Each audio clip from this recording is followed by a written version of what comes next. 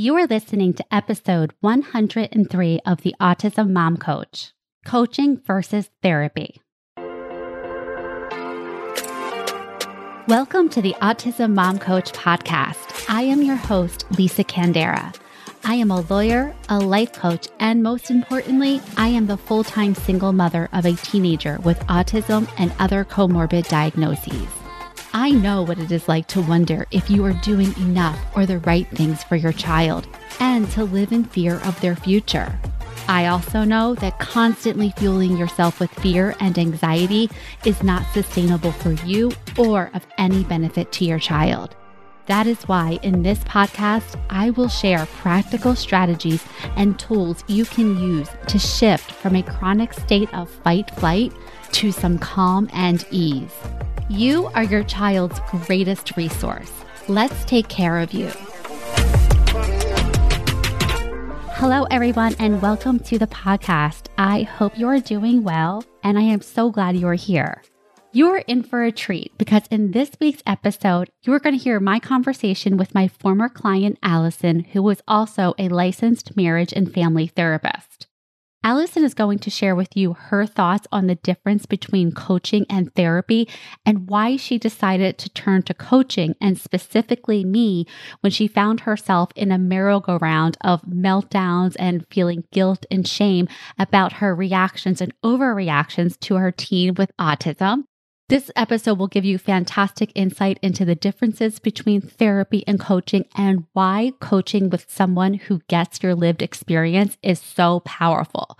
Like I said in episode 102, when you're coaching with someone who understands autism, you get to work right away. You're not explaining, you're not giving tons of background, you're getting to work. And that's exactly what Allison and I did. And as she will share with you, it's one of the big reasons she chose coaching with me because she wanted to get to work right away. As a licensed therapist, she had tons of knowledge. She had done tons of her own self-development. She wasn't looking for theory. She wasn't even looking really for someone to empathize with her. She was looking for how to do tomorrow better. She wanted to stop blowing up at her child. She wanted to stop feeling endlessly guilty for blowing up with him, knowing that he has autism and believing that she should know better about how to react to him. Another thing you're going to hear in this podcast is that there was actually a 6-month gap between when Allison did her consultation with me and when she started coaching. And one of the things that Allison will tell you is stop waiting because as a woman, as a mother, you've already put yourself off. So if you think that coaching is something that's going to help you, get to it. If you think that coaching is something that can help you, then I encourage you to act now and schedule your consultation. Nothing got easier or better in Allison's life in the 6 months between the consultation and when we actually started. And in fact, when we did start and she did start getting results right away, we had to deal with some of the shame that she felt about waiting, which of course we made part of the coaching because shaming ourselves, blaming ourselves, the woulda, coulda, shoulda are not helpful. But this is all to say, if you want relief now, if you want to learn a better way of managing the stress, the anxiety, and the burnout that you experience as an autism mother, I can help you as a coach, and I want to help you now. So if this is of interest of you, if this is something you've been thinking about, schedule your consultation now. I want to know what you're struggling with, and I want to talk to you about how I can help you get the results that you want. So, last plug, schedule your consultation with me. You can go to the episode notes or you can go to my website. All right, with that, let's hear from Allison. Welcome to the podcast, Allison. I am so excited to have you here, both as a client and a mom of a teen with autism, and also a therapist. So if you could, please take a minute and introduce yourself. Sure, I'm glad to be here too. I am a mom, like you said, of a teenage daughter with autism, and she was diagnosed when she was 4. And during that time, and since before that time, I've also been working as a marriage and family therapist here in the Pacific Northwest. Thank you so much. Can you share with us a little bit about your daughter's diagnosis and how that came about and what your life was like before you reached out to me? Yeah, that's a great question. I started noticing some differences with my child early on. Those ranged from some challenges around her staying regulated, her impulsiveness, and just kind of her challenges around going with the flow. I noticed this earlier than when I took her to be diagnosed. Probably around 3 was when I became concerned, and then took her to be diagnosed at 4. That was an upsetting experience for me because although I had a hunch she was going to receive that diagnosis, I didn't recognize how overwhelming the experience of the evaluation would be. And I mention this because at the end of the evaluation, the psychologist said to me, "Look, you can make every hour count towards helping your child." And what I believe now her intention was to share to me that, hey, you don't have to spend every hour in a therapist's lobby. You can make a lot of things positive for your child, such as having a play date or taking her to the park. But in my sense of overwhelm in that moment, what I heard was, if you love your child, if you want her to have the best possible outcome, you will make every hour count. And I really took that as my marching orders, for the years that followed. And looking back, I think that is really where I forgot about me and I just put every ounce, every thought, all of my bandwidth into really attempting to support her and potentially change her treatment outcome. Wow. Oh my gosh. Yes. I think that what you just described is the experience so many of us have. I mean, I remember people saying things like the clock is ticking, and that was terrifying.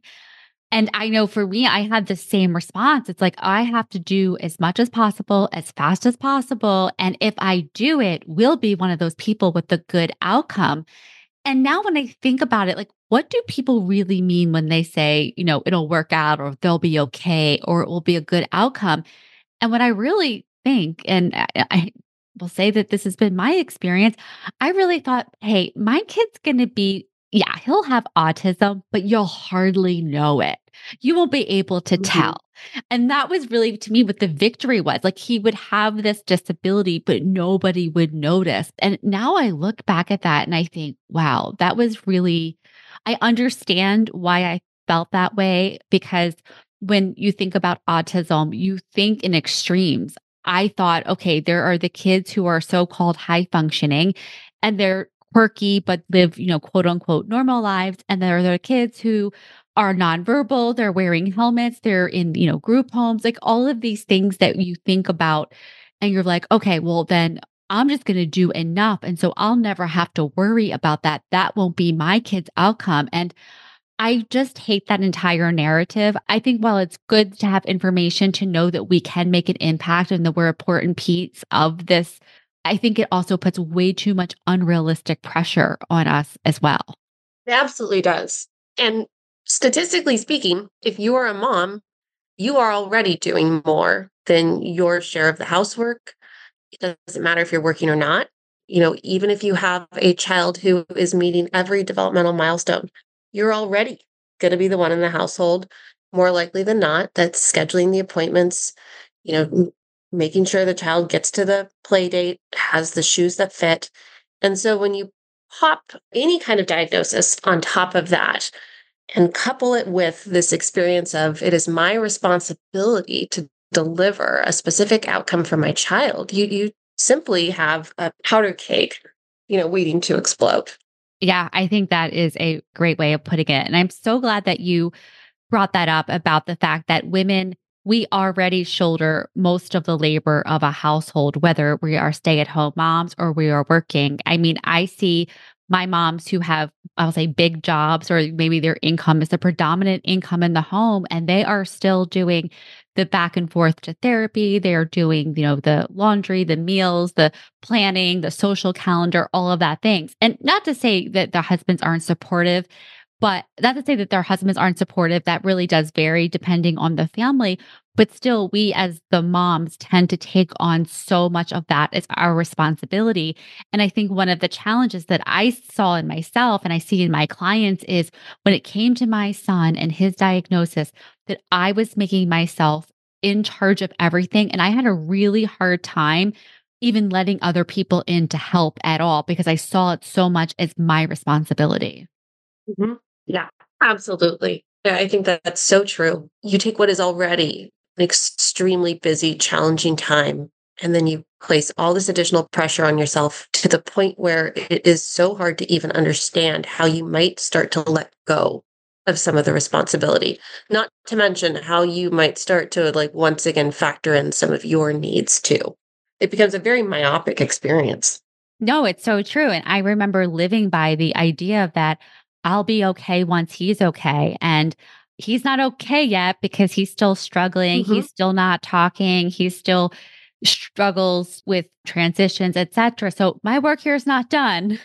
Yep, exactly. Which is basically like saying, I will self regulate once my child regulates, right?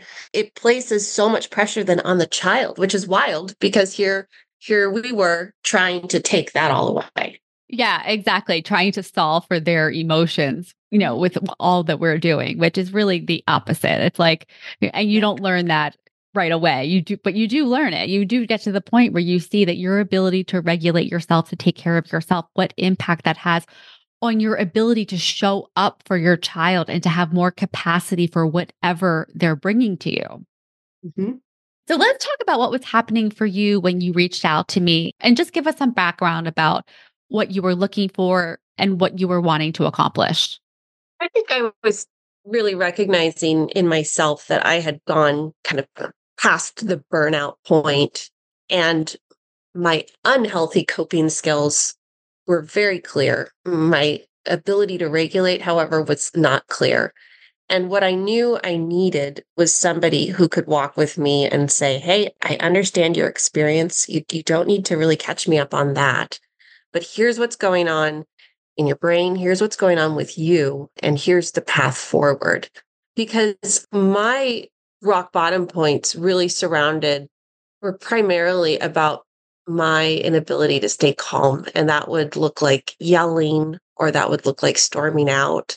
And those moments are so painful to recall. And I almost felt like I was a bit on a merry-go-round. I would make some progress and then I would have a regression. And I realized that I needed somebody to help me through this.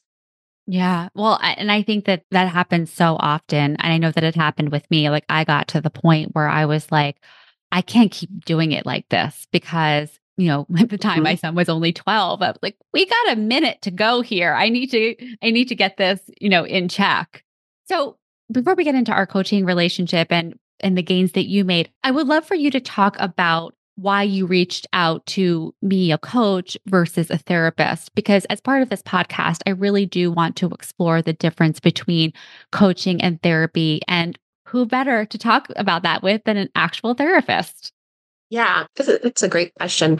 Even as a therapist, I find navigating therapy to be challenging. I know my clients do. The reality is, there are so many different types of therapists out there, and they practice from many different theoretical orientations. So you could find a therapist who talks about how past experiences inform who you are today. You could find a therapist that helps you stay more present in the current moment. You could find a therapist who really wants to talk to you about future goals.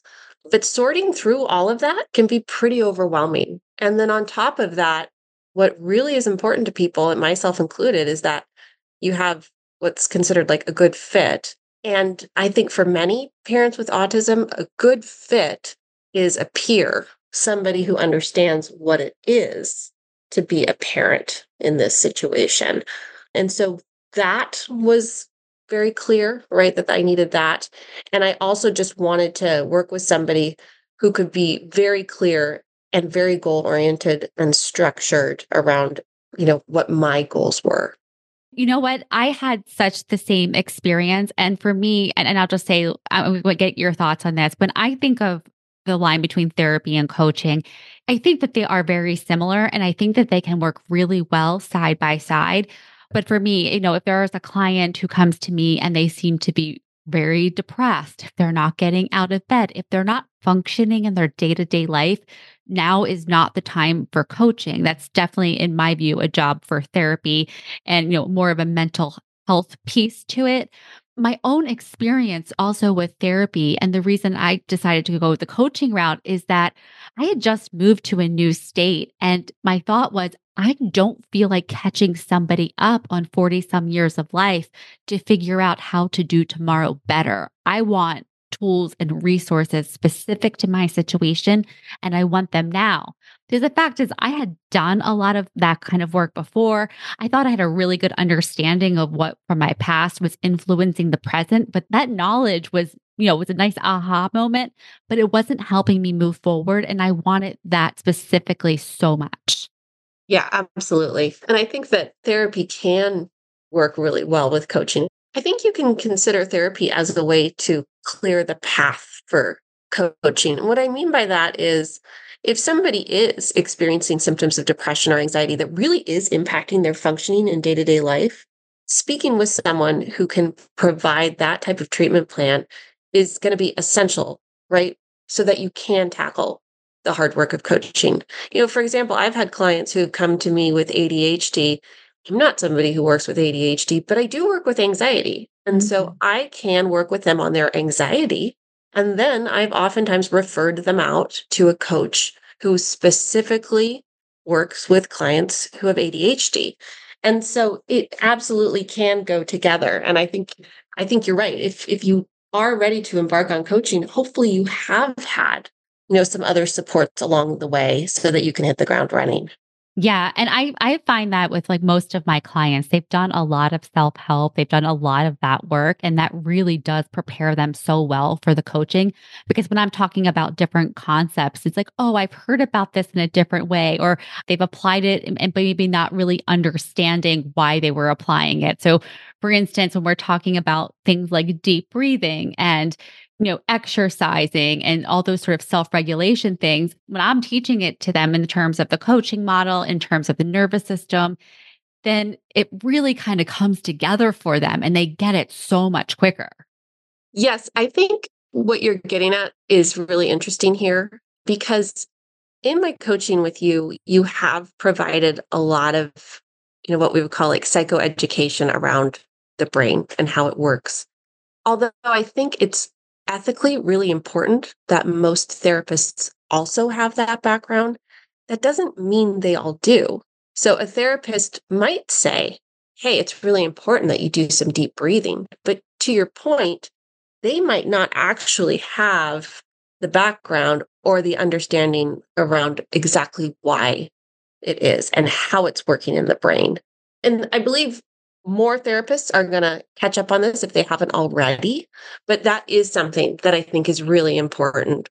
Why does it work? If we understand why it works, we're much more likely to do it. Absolutely. And I've said this before on the podcast, but I will never forget my son's therapist. But my son was like, what am I supposed to do? And the therapist is like, breathe. And he's like, not that again. And the therapist was like, and he's like, no, Ben, it works. It really does work every time. And I remember learning at some point, I think this was during my polyvagal training, that when you're taking deep breaths, it's actually a signal to your nervous system of safety. And when you're signaling that to your nervous system, then your brain it gets to slow down. And when your brain gets to slow down, the rational thinking comes on board. When the rational thinking comes on board, you're not reacting, you're responding. And so for me, when you tell me that, okay, I'll deep breathe then. Because before that, I just thought it was like, oh, this is what people say. It's so annoying. Exactly. Exactly. So, speaking of some of the things that we discussed during our coaching together, I would love for you to share with the audience some about your coaching experience, what you found helpful about it, and how you were able to implement it into your life. I think the first thing that I found really helpful was just having the microscope on me for a while. As a mom of a child with autism, we are constantly scanning the room, our child, the environment, for signs that there might be a threat, danger, how are they doing? we get so used to looking elsewhere that just having somebody talk to me about myself and prompt me to ask some questions, about what I'm doing was just very insightful, right? So I think just the increase of awareness was really helpful right off the bat. And then coupling that, again, like we were talking about, with just a better understanding of my own nervous system, why I was doing what I was doing, that I think laid the groundwork for kind of, those strike areas. It's like, okay, now I know why I'm doing this. I can really kind of start to notice these signs that I'm becoming dysregulated. And now I've got some ideas about what to do about it. I'm so glad you said that because I think for me, one of the benefits of learning about the nervous system or learning about the regulation piece of it is because we're really first taking it into the biology. Your brain and your nervous system are reacting exactly as they were designed to. And when you really understand that, it takes so much of the shame out of what's happening, out of the fact that you're losing your shit on your kid in the car on the way home from practice, on the fact that every time you hear the word mom, like, you feel yourself tensing up. It's not because you're a bad person. It's because your nervous system is dysregulated. You need to resource yourself. And once you're able to see it from like that 10,000-foot view, it makes it so much easier, I think, to do the work because you're not making it about you as a person or even your child as a person. And the better you get at doing that for yourself, the more you can get a view into your child because everything that we're doing with our kids is really designed at helping them regulate their nervous systems so they can be present, so they can be available. Yes, absolutely. I read an article in the LA Times recently about the brain and its design. And one of the takeaways I thought was somewhat humorous was don't blame the machine. you know, Right. Yeah. it's working the way it's supposed to. And that doesn't mean you still can't make changes. Yeah. And I find this like work so fascinating. It's like the idea is that once you have this awareness, you get to be looking into the operating system instead of being just a part of it. Right. And so it's like, instead of being stuck in the matrix, right? You're looking over it and you get to decide like, oh, and I see so much of the stuff that happens, especially between parents and their children, as a dance. I always describe it to my clients as a dance. It's like you are doing this dance. And so, what we're looking for in any moment is for you to make a different move, the slightest different move, because it changes the dance. And let's see how you making those little adjustments can help you out. They can, turn the temperature down for you. They can help with your own self regulation so that you're not sort of like just reliving your pattern day after day after day. Yeah, a lot of times when I'm working with couples, I'll talk about a similar concept, but I talk about how a couple is a system that has reached some level of homeostasis. It doesn't mean that anybody likes the dance they're doing. It's just the dance they know. And Oh, it's that's become so so patterned, interesting. right? So then what happens if, to your point, if you change like an ingredient, you change a step, well, the system will recalibrate. You just have to be willing, right, to be the one to make the change versus waiting for your child to make a change. So, for you, what were the changes that you've made that have enabled you to improve your experience as a parent? One big change that's had a big ripple effect was being able to recognize earlier when I was becoming dysregulated, some of the kind of common factors around those experiences, common environments or common situations, and pulling myself out or pausing earlier.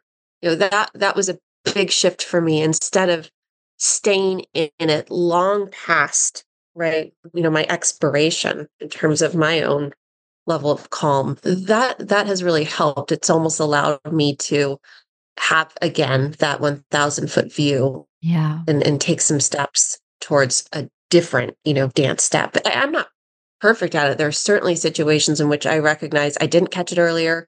My temperature went up way faster than I thought it would.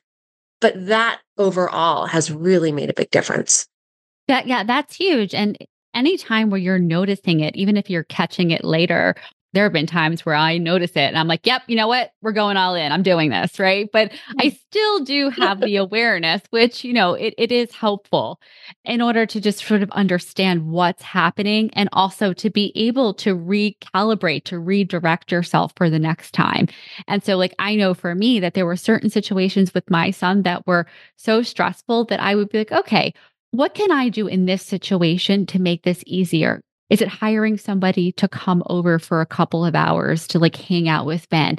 Is it taking a walk? Is it taking little breaks, here and there? And there were so many actual opportunities for me to do that just in these little ways. And so the way I like to think about it is like if you're a pot that's boiling, the lid is on, it's like just taking the lid off to like let the steam come out little by little by little instead of like waiting and then, it's boiling over. And so before I would have said to myself, oh, it doesn't really matter. None of these little breaks even matter because they're not enough.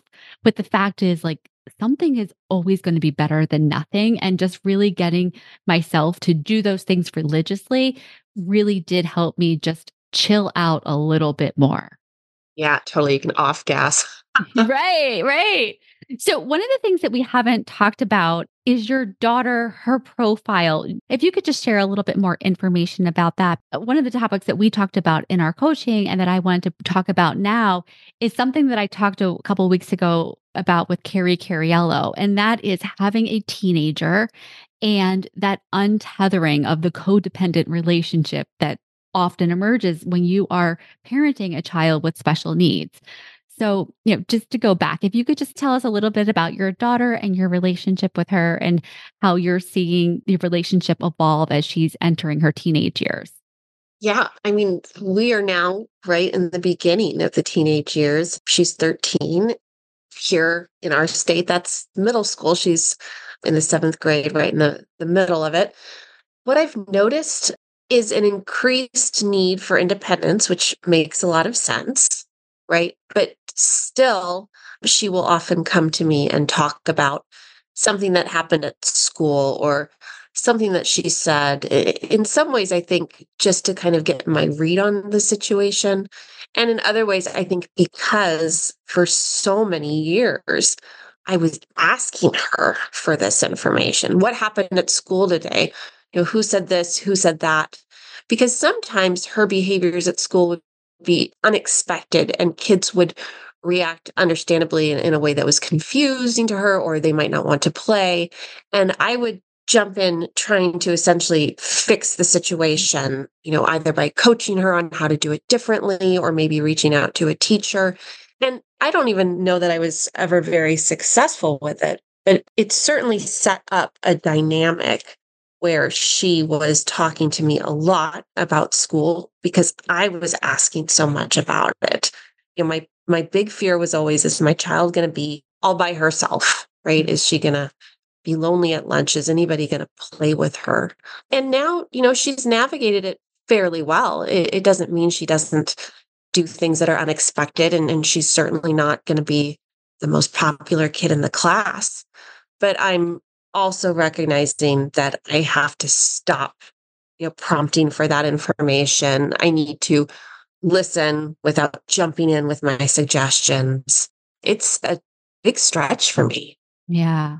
Yeah. And I totally understand that because I know with my son too, trying to help him navigate, especially as he moved from like, that 9, 10 to that 11, 12, when the communication with his peers just became different and his ability to understand what was going on and to follow exactly the conversation and to get some of the cues. I found myself like all the time, like watching a TV show with him and trying to point out certain things. And as much as like I love him and I wanted to help him, I was also trying to, I would say, action my way out of my own anxiety and my own fears. So that feeling again, like if I do enough, then he's going to be okay with showing up in all different sorts of ways. Yes, absolutely. Because I can't calm myself down around an outcome that I fear.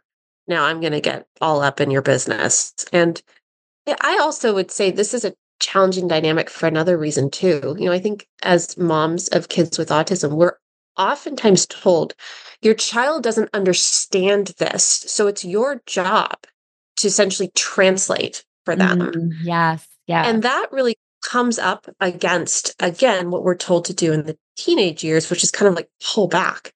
So I've oftentimes also just felt very stuck around this idea of, wait a minute, I'm the person that's supposed to explain it because I've been told my child doesn't get it. And I'm also supposed to give them space to experience things and try things out.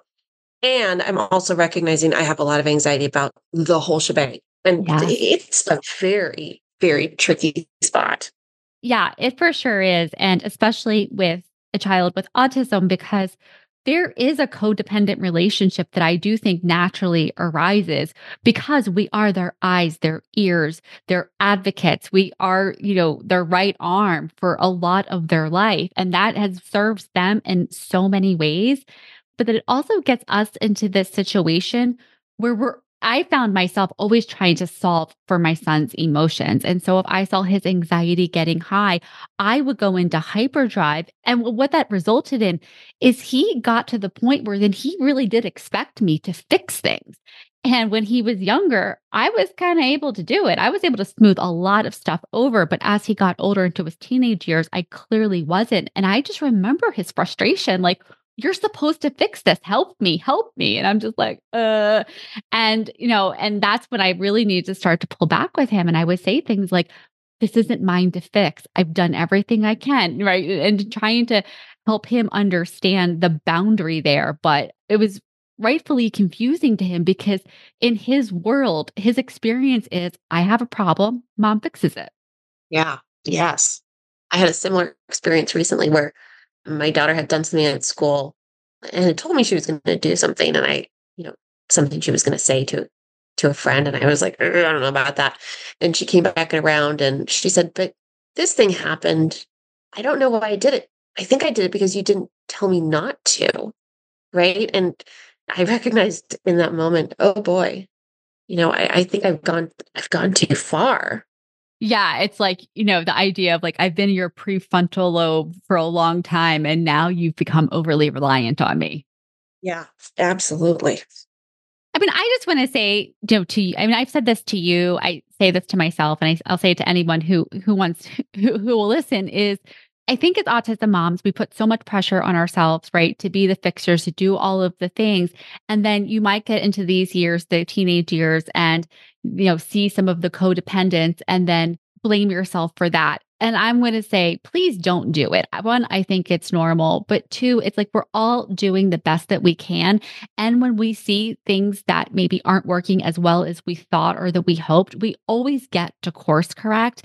And course correcting can be difficult, it can be challenging, but it's a lot easier when you're not blaming yourself and when you're not shaming yourself. And so my suggestion is always like for me, like when I saw with my son, I'm like, okay, we have to go a different way is like you can make those shifts, but you don't have to do them then with the 2020 hindsight of all of the things I should have done differently. Because guess what? Whatever you did was probably exactly the way it needed to be. And if it wasn't, it's okay too.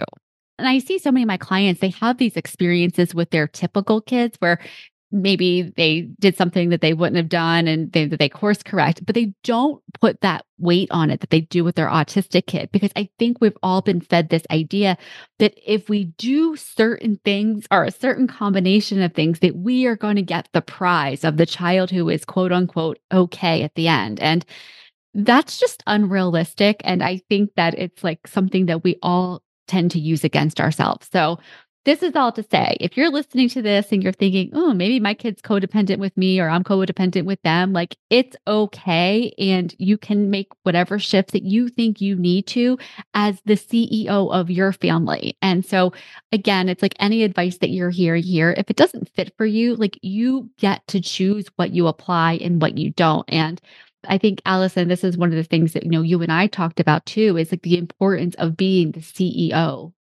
I also think that for a lot of us moms, because we have been so involved, I actually think there's an opportunity for a lot of us to sit down and have that conversation with our kids and just put it out there. Hey, in your early years, I was working really hard, to make sure that you were understood, that you understood how things were going at school or at home. And now I'm recognizing, that it's also time for me to let you do some of this, and you can say, gosh, you're doing such a great job, or I'm noticing this about you. But because so many of us moms are really involved with our kids, it means that we probably have enough of a connection with our child where we could have that conversation and they could sit with it and sit with us in that. And then you kind of lay the groundwork, okay, then you can say, so you might notice that, when you come home, I won't lead with, so what happened at school today? I'll just Mhm. ask you how you're doing or what you'd like for a snack. And that I think can be a really nice bridge, for your child to understand why things are changing, what they can expect, and what it might look like. Yeah, I think that previewing is so important because I remember with my son putting down a boundary that I hadn't had before. And he was like, but I've done this before, mom, and you've never done X. And I'm like, I know. He's like, but what? He's like multiple times I've done this. And I'm like laughing because I'm just trying to think in his brain, he's like, this literally makes zero sense. And he wasn't wrong. And it was, and so having those conversations when you can, I think is, yeah, like that previewing, and I've also previewed other things to my son. I'll say things like, I know that you think yelling will get you this and it's not, just to like let him know ahead of time. I know you think that if you do this, then I will do this because he's right. I have in the past. And so I've also Hmm. had those conversations with him just to make it clear. I mean, he's not happy about it, but I mean, and I'll just give you an example. Sometimes, like my son knew that he could get my full attention if he hit himself. And he knew that. So sometimes he'd be like, Mom, do you see what I just did? Because I ignored it. Hmm. And I would just say, listen, I know what you're doing and I know that you think this, but here's another way that you can get my attention or we can have this conversation. And so I know that's not always possible for every kid, but, give it a try. If it works for you, it works. And if it doesn't, then, you know, there's other things hopefully that you can try as well.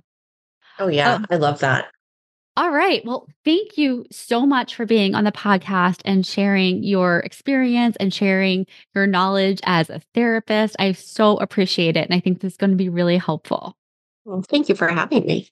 You are so welcome. So, before we end, I would love to get your take on something that I hear a lot from clients or even prospective clients about not having the time and, not having the time for themselves. And that's why some of clients will not coach or they'll put off coaching. I want to get your thoughts on that. You have two children, you have a full time job, you have a very busy life, and you made time for this coaching. And so, I would love to get your thoughts on this. Yeah, I think what's really great about coaching with you is that I already knew coming into it that you understood more or less my core experience because that is something that takes a lot of time to share with another individual. And on top of that, you have to kind of take a chance that this individual will be empathetic versus judgmental. We Yeah. don't have a lot of time as autism parents. We're really busy and we tend to, again, file ourselves last. But at the end of the day, what I have found is that this work has saved me a lot of time. It's saved me a lot of time apologizing. It saved me a lot of time feeling bad about myself. It saved me a lot of time ruminating around a choice I had made or attempting to plan out how I would do it differently. Coaching has been a great experience, not only because I could hit the ground running, but because it did allow me to take a lot of control back. And from a time perspective, the time you put into it, you're going to get it back and more. Yes, I completely agree with that, both as a coach and as a client of coaching, because I have a coach and I have found that to be my experience. I can be stuck on something and one coaching session, I can just, get through it. I can move on to the next thing. I can have a lot of energy around it. And it really surprises me, honestly, every time, because sometimes, I'm like, oh, I don't want to show up some days. I'm not in the mood. And I say the other thing I love about coaching is your coach takes you however you are on that given day. And so I remember saying to you, and I've say to all of my clients, You don't have to have something to come to me with. I know what your goals are, and I know how to ask you questions. I know how to engage you. I know how to take you. If you're crying about something, or if you're chipper about something and you feel like everything is going great, I don't even think I need coaching today. Like, there's always things that you can work on, and there's always shifts that you can make. Yeah, I agree with you. I think because coaching is so goal oriented, you can show up in any way that you are, knowing that the person across from you understands what it is you want to get out of it and is smart enough, directed enough to get you there, regardless of whether or not you're coming in with the best day or the hardest day. And that clarity is a really nice peace of mind. Yes, I completely agree. As somebody who was perseverating for 4 days straight about a PowerPoint and then managed to knock it out like in a half hour after my coaching session because I stopped tripping over myself. It saved me a lot of time and a lot of heartache. Again, Allison, thank you so much for taking your time to talk to the audience. I really appreciate your willingness to share your experience and your story. And thank you so much. No, thank you very much. All right. Well, that's it for this week. I'll talk to you next. Thanks for listening to the Autism Mom Coach. If you are ready to apply the principles you are learning in these episodes to your life, it is time to schedule a consultation call with me. Podcasts are great, but the ahas are fleeting. Real change comes from application and implementation, and this is exactly what we do in my one-on-one coaching program. To schedule your consultation, go to my website, theautismmomcoach.com, work with me, and take the first step to taking better care of yourself so that you can show up as the parent you want to be for your child with autism.